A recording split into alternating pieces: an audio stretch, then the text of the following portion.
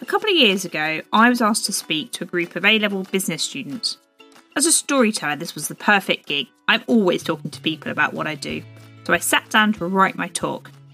I thought, as the reality sunk in. These aren't business owners that I'm used to talking to. They're 25 years younger than me. What on earth could I say that would mean anything to them? Hello and welcome to the Everyday Storyteller. I'm your host, Hilary Salzman.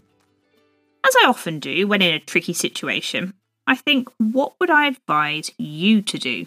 Well, that's easy. I would tell you, if you use your own experiences to tell your story and speak authentically, people will listen. But don't forget to tailor what you say to your audience and where they are in their lives. And so, that's exactly what I did. I stood up and I spoke about how I spent a big chunk of my life feeling like I didn't fit in. I shared with A-level students about dropping out of university, walking out of my first and only journalism job, and swapping a well-paid corporate marketing role for the scary freelance world. I also talked about leaving a successful agency I had developed, instead choosing to set up a new venture that I felt aligned more with my values and creativity. Unlike the speaker before me, I didn't talk in corporate terms. I didn't say what I thought the teachers would want me to say, or what I thought would make me cool with the kids. Just saying that goes to show how desperately uncool I really am. But I spoke from the heart. I got excited at one stage, leaping across the floor, as I shared stories about my passion for writing and desire to help others like me. I also talked about my failures and their essential role in my journey.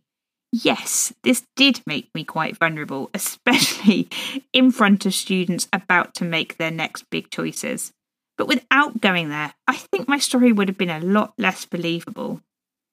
For some of you, speaking with clarity and confidence in your own voice might come naturally, and massive high fives if it does.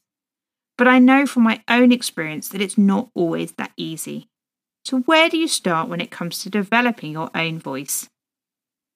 Start by asking yourself why you do what you do. Every business has a story. Maybe it comes from a genuine passion or belief in something that you just couldn't let go of. Perhaps you had a need that no one else has satisfied. Maybe it was through financial necessity or facing a defining crossroads in your life. Whatever that why is, it's often the most interesting part of your business. Yet so many people fail to talk about it.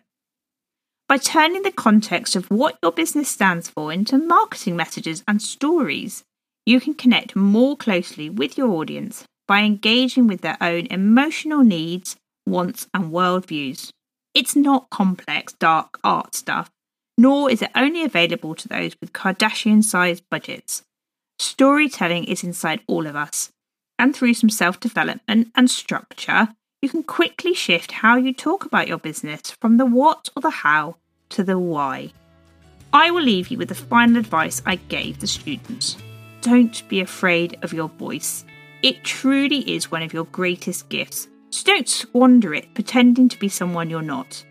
If people don't like what they hear, go out and seek those that do. They are your people. Thank you.